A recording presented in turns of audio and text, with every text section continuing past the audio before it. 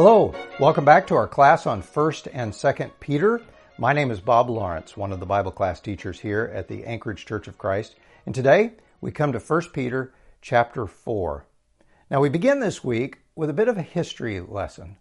You might have heard that around 64 AD there was an incredible fire that destroyed Rome, the city of Rome.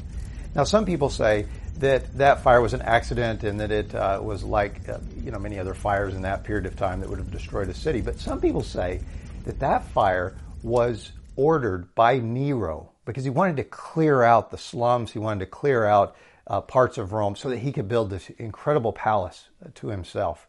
And so a rumor had circulated in the 60s AD that Nero had actually caused this fire. Well, fast forward about 45 years after that, there's a Roman historian named Tacitus who writes about this rumor and Nero's response to the rumor. And in the middle of that response, Tacitus, or in his description, Tacitus mentions Christians.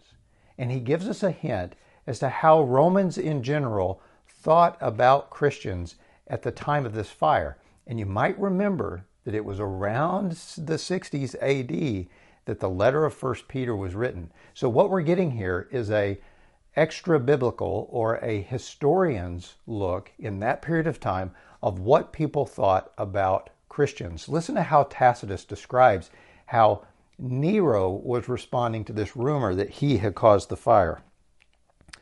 For all human efforts, all the lavish gifts of the emperor and the propitiation of the gods did not banish the sinister belief that the fire was the result of an order, specifically this rumor that the fire had been ordered by Nero.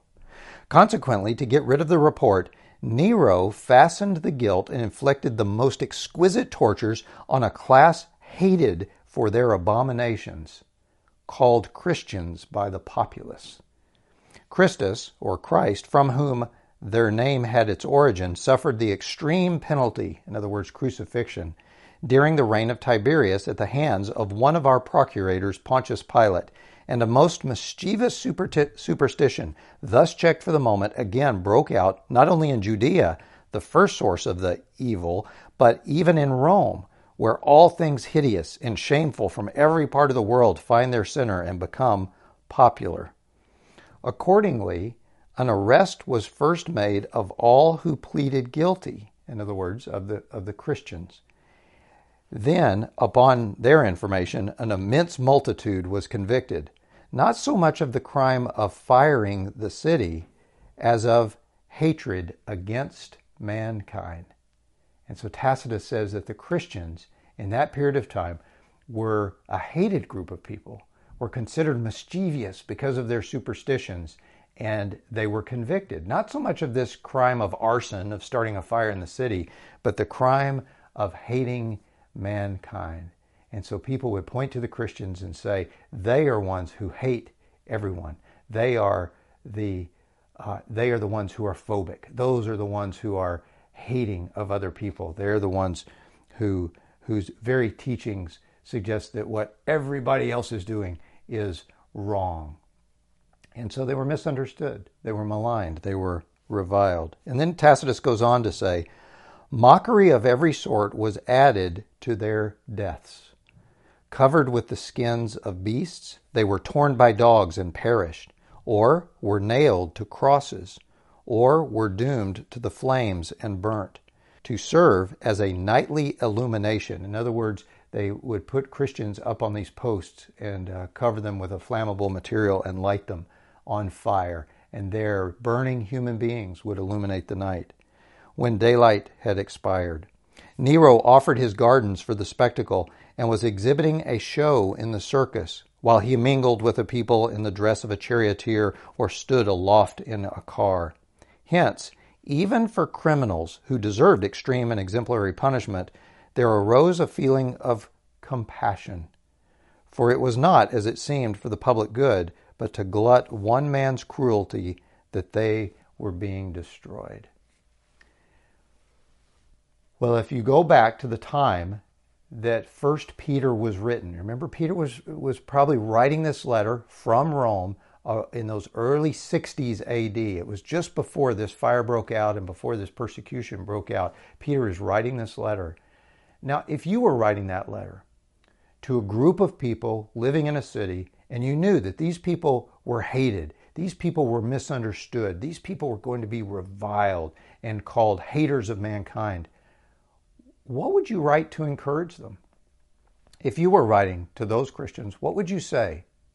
Well, the passage that we read today here in 1 Peter chapter 4 is really Peter's way of addressing this issue and preparing a group of people who are hated, who are reviled, who are misunderstood, who are being accused of doing evil, even when they are doing what is good and right. Peter is writing to those people, and he's preparing them for a time when they will be persecuted and when they will go through what's called a fiery trial. And that's exactly the word that Peter uses. So look here at 1 Peter chapter 4, and let me just point out 3 verses from today's fuller reading to help highlight this theme that you see that really goes throughout 1 Peter, but that really comes out here in chapter 4 when Peter says, here's how you are to respond when you are reviled, when you are misunderstood, when you are being persecuted. And in verse 12, Peter says, first of all, don't be surprised. Beloved, do not be surprised at the fiery trial when it comes upon you to test you, as though something strange were happening to you. It's a bit ominous that he uses the word fiery here. Now remember, he's writing this before Nero was putting people up on posts and lighting them on fire. This happened before the great fire, of Rome. But it's eerie that that Peter would use that specific terminology. But remember, he's alluded to this before. And probably what Peter is thinking about here is how faith is tested. Remember in chapter 1, he said, your faith is going to be tested. And it will be tested to be genuine, just like gold is tested. And he says there, gold is tested by fire. And in the same way, your faith will be tested. And that testing is not a temptation to do something bad. The test is when you are accused of doing something evil, even when you're doing what is right. Who are you going to entrust yourself to? And so Peter here in chapter 4 comes to this very point, and he says, when you are misunderstood, when you are maligned, when somebody reviles you, when you are hated, and when you are the one who is persecuted, first, don't be surprised. It's going to happen. And he says, don't be surprised when the test comes to you. That's verse 12. Then verse 13. But rejoice insofar as you share Christ's sufferings, that you may also rejoice and be glad when his glory is revealed. So first of all, don't be surprised. Second, rejoice. Now that might seem really strange. What would cause me to have joy or even think about being happy in the midst of being persecuted or reviled or maligned or misunderstood?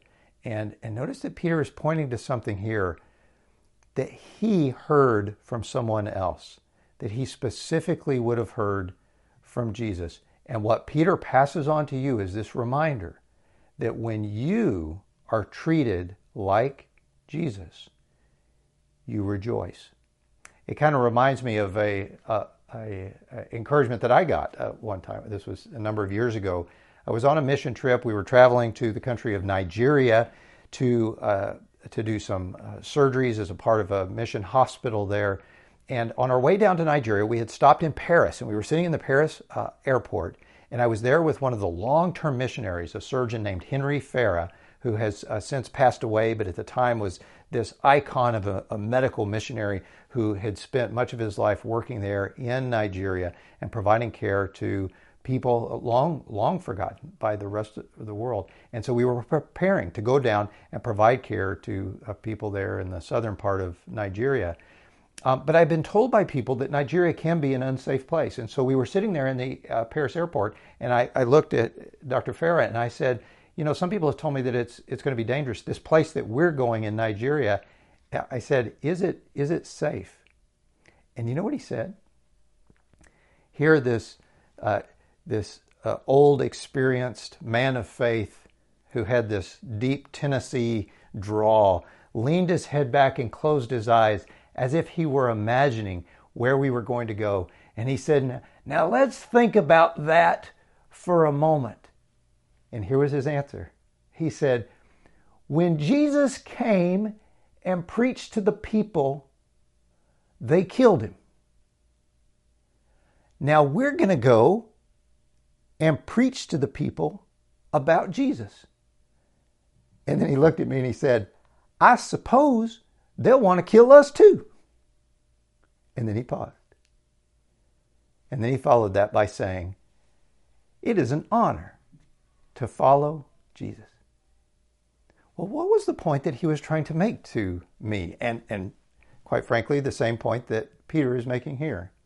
That for those people who follow Christ, that to suffer the same sufferings that Christ suffered, to be maligned, to be misunderstood, to be persecuted, that's part of the package. And what Peter says here is that you can rejoice. Perhaps what he's saying is that when you are treated just like Jesus, it means you are being treated just like one of God's children. And so Peter says, first of all here, don't be surprised when you go through that kind of fiery trial. It's not pleasant. It's not what we hope for anyone.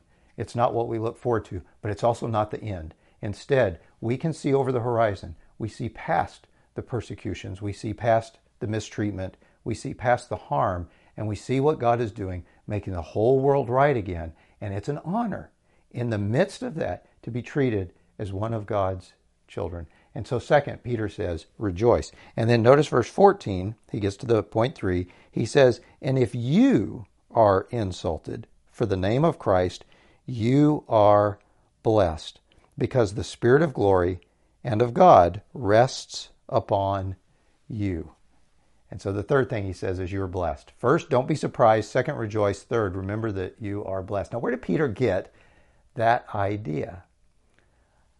I know one place that he would have gotten it, and that was listening to Jesus teach. Now, we have one example of this back in Matthew chapter 5, where Peter likely heard the Sermon on the Mount, and probably heard this said many different times in other settings, but it's recorded for us in the Sermon on the Mount there in Matthew chapter 5, where Jesus begins that sermon with what are called the Beatitudes. It's that long list of phrases in which Jesus begins by saying, you are blessed. And so he begins that by saying, blessed are the poor in spirit, for theirs is the kingdom of heaven. And then he goes through a series of blessings there. And do you know that when he gets to the end, he circles back to the beginning of the Beatitudes, and at the very last one he says, you are blessed if you are persecuted for doing what is right, persecuted for righteousness' sake, because yours is the kingdom of heaven. It's the same way he started with the poor in spirit. But then he ends that whole series of the Beatitudes by saying this, blessed are you when people insult you and persecute you and falsely say all kinds of evil against you because of me, Jesus says. And then Jesus says, rejoice and be glad, for your reward is great. And that's exactly how they treated the prophets who were before you. So Peter would have heard that. And that would have stuck with Peter all these years. And now Peter, in this position of being one of the shepherds or the elders who's trying to pass on this encouragement and this foundation of faith to a new generation that's about to face a fiery trial, he reminds them, when you face trials of many different kinds, you are blessed. And do you know the word blessed that he uses there? It's the very same word that's recorded earlier that Jesus used in the Sermon on the Mount. It means to be truly happy. Not just happy in the sense of, I feel good, but in the sense that everything is right. Everything's going to be okay. And there we're introduced to really the theme of 1 Peter. Everything we've read so far has been a drumbeat on this theme, that if you choose to follow Christ, you will be misunderstood, you will be reviled, you will be persecuted, you will be mistreated, but don't be afraid. Don't be surprised at that fiery trial, because you are one of those who will be blessed, who will be truly, truly happy. And so let me show you a few times where that shows up throughout Peter, and then we'll have a few questions at the end. So for 1 Peter, if you just kind of flip back over to the first part of 1 Peter and look in chapter 1, verse 4, when Peter says, remember your inheritance. You have an inheritance that's imperishable, undefiled, unfading, kept in heaven for you.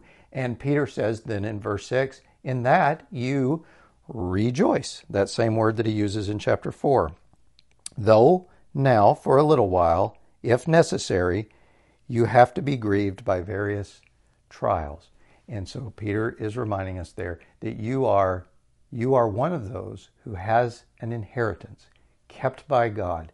And even if now, for a little while, you have to go through various trials, he's not diminishing the fact that those trials are tough, that they're hard, that they are tragic in some cases.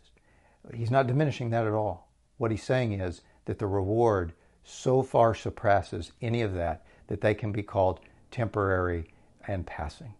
And so that's in chapter 1. And then in chapter 2, he circles back to the same idea in a verse. One example would be verse 21, where he says, to those who are servants, and he reminds them, saying, to this you were called, because Christ suffered for you, leaving you an example that you might follow in his steps. They treated Christ this way. That's how they're going to treat you. Your goal, though, is to look in the snow, as it were, and look for those footprints of Jesus and try to put your feet right where Jesus put his, that you follow in his steps. And if they treat you the same way they treat Jesus, take that as an honor. Somebody is treating you like a child of God. And then in chapter 3, he revisits that theme about suffering for Christ's sake. And in verse 18, for Christ also suffered once for sins, the righteous for the unrighteous, that he might bring us to God, being put to death in the flesh, but alive in the spirit, in which he preached to others. And then that's what brings us over to chapter 4, when Peter says, since therefore Christ suffered in the flesh, arm yourselves with that same way of thinking. And so Peter's reminding us that that's how your big brother, Jesus, was treated. So arm yourselves with the same way of thinking, that if I do what is right and I seek to do what is good, someone is going to misunderstand that. Someone's going to call that evil. Someone's going to revile that, and they're going to mistreat me. They may even try to stop the good that we try to do. And at the very end, somebody may try to persecute you or do you harm. And Peter says when that happens, you take on the same mind. In fact, he says, arm yourself with this very same attitude that Jesus had. And what was that attitude? Well, that's what brings us through the verses we read earlier, verse 12, 13, 14. 1, don't be surprised at the big trial. Verse 13, rejoice. And then verse 14, remember you're blessed. And then he brings us to the end of chapter 4, when in this last line of chapter 4, he says, therefore, let those who suffer according to God's will entrust their souls to a faithful Creator while doing good. And that's where we'll end our topic today, really on this point, that Peter says, for any of you who end up being mistreated or suffering according to God's will, may you entrust your souls to the faithful Creator. And then don't miss this, continue to do good. The image that comes to mind there when Peter says entrust your souls to God is that you are to lay yourself down right beside God, or place yourself right next to God. That's what the word entrust here means. It means to take something precious and lay it down right next to something else. Maybe you saw the Disney and Walden Productions version of the Chronicles of Narnia, the movie, a version of C.S. Lewis's series there.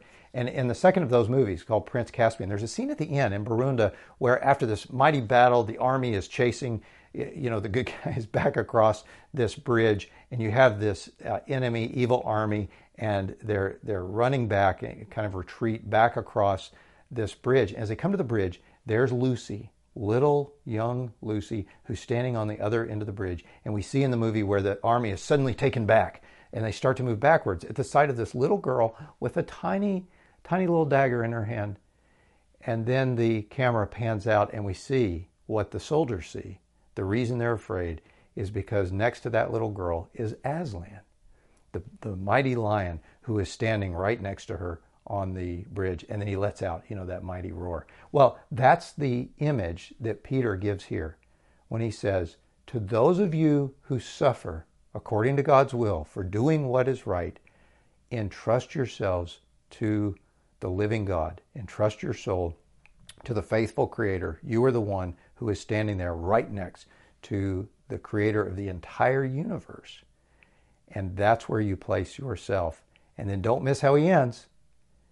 Standing there next to the faithful Creator of the entire universe, continue to do good.